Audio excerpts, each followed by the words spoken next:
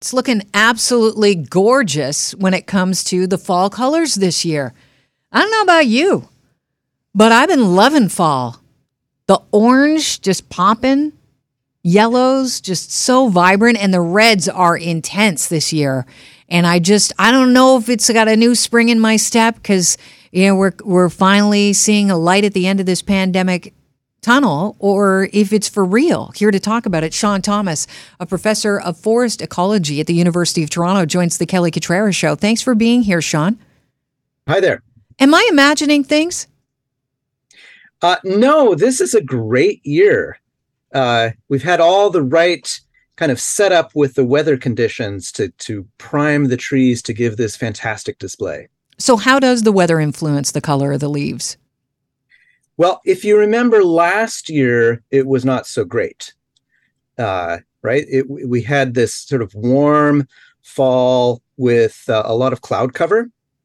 And so, it got to November and the leaves were on there and we really hadn't seen in the GTA much color at all. Mm-hmm. So this year, we got this not quite a frost, but quite cool temperatures, a little above freezing, and a lot of sunlight. And now that's the conditions that'll trigger this biochemical process in tree leaves, especially the maples and a number of the other species that show these brilliant red colors.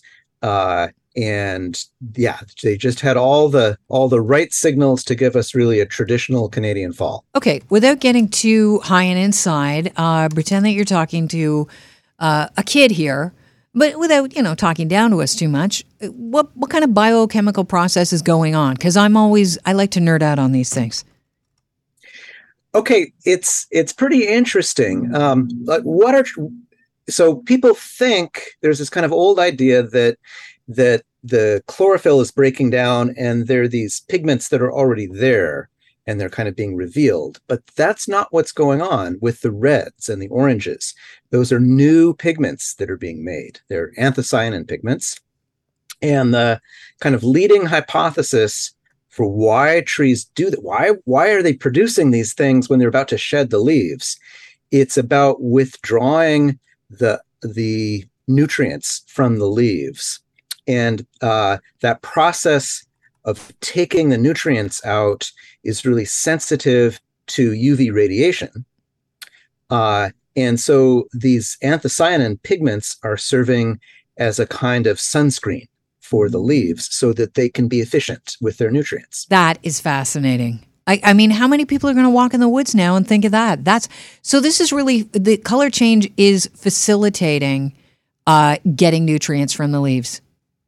Yeah, it's the trees are being efficient with their nutrients, and they take the nutrients out and they store them, especially in the inner bark of the tree. So it's this kind of happy biochemical accident that we have this, fantastic color display. I love that. I think about when I see people walking, outdoors, every once in a while, you'll see somebody walking around with a leaf in their hand, or they go up and they rip a little bit of the bark off.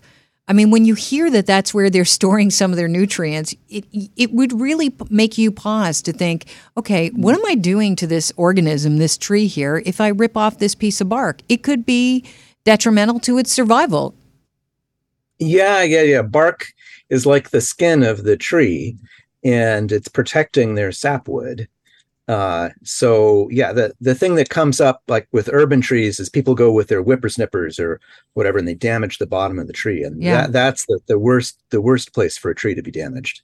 Last year, I understand you were doing interviews about how climate change was ruining the fall colors, and you kind of alluded to it off the hop here. Has that changed, or are you expecting that this is going to be just an anomaly this good year for the trees?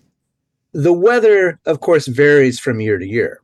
So one year it'll be a bit cooler. You'll get these kind of big climate patterns that will move through. It depends on the jet stream kind of meandering, or we've had a couple, of course, hurricanes that have really kind of stirred things up and brought some different air masses in.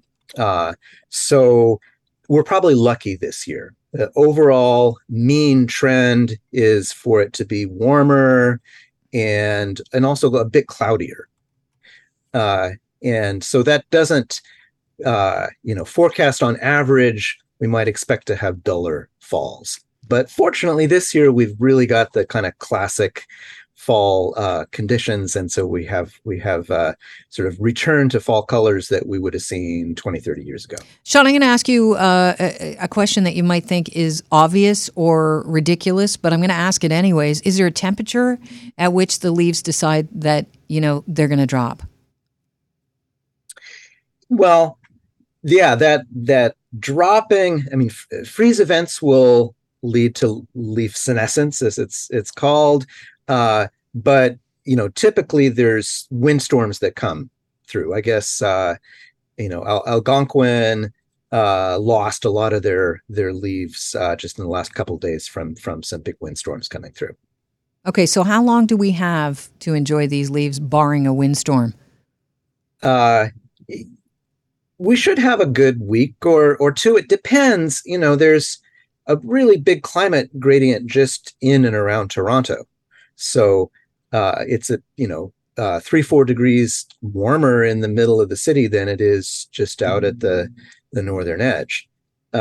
So it depends where you are.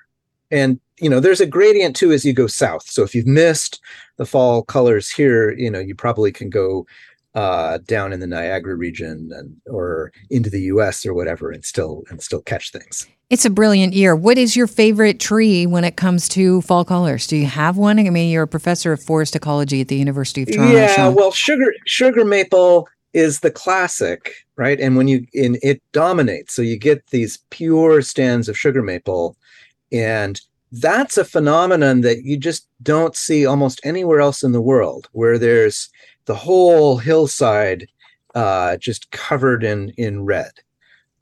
So I've spent some time in China, and there's some nice fall foliage in China, but they don't have the whole hillside being covered like that. And where's your favorite place to go to view? Algonquin, Haliburton Highlands is probably the most spectacular, but it's great that right around in the GTA, there's wonderful colors this year. Certainly are. Out where I live in the 905, just brilliant. The valleys are looking absolutely gorgeous. Sean, thank you so much for joining us. I really appreciate you walking us through what's going on in that biochemical process. I think a lot of people like to get a little deeper into what's going on scientifically. It becomes more of a learning experience rather than just a pretty thing to look at. Yeah, there's also even some science now on the kind of human perception of this, and it triggers endorphins and so forth. There's a case to be made that we really should be planting species that will make these displays as a kind of environmental service. Sure. If you're invested, if you're liking something because it's pretty, you might be more interested in it. When you go a little deeper, you find out that you want to protect it. You want it to be around a lot longer. Thank you very much, Sean. I really appreciate this conversation. Yeah, have a great rest of the fall. You as well. That is Sean Thomas. He's a professor of forest ecology at the University of Toronto. The hipsters are not calling it, going out and looking at the fall colors. It has to be something cute. Leaf peeping. I wish I was kidding, but they call it leaf peeping. So if you're out leaf peeping this weekend, it's going to be a good weekend. And you might only have a couple more weekends depending on where you go, according to Sean.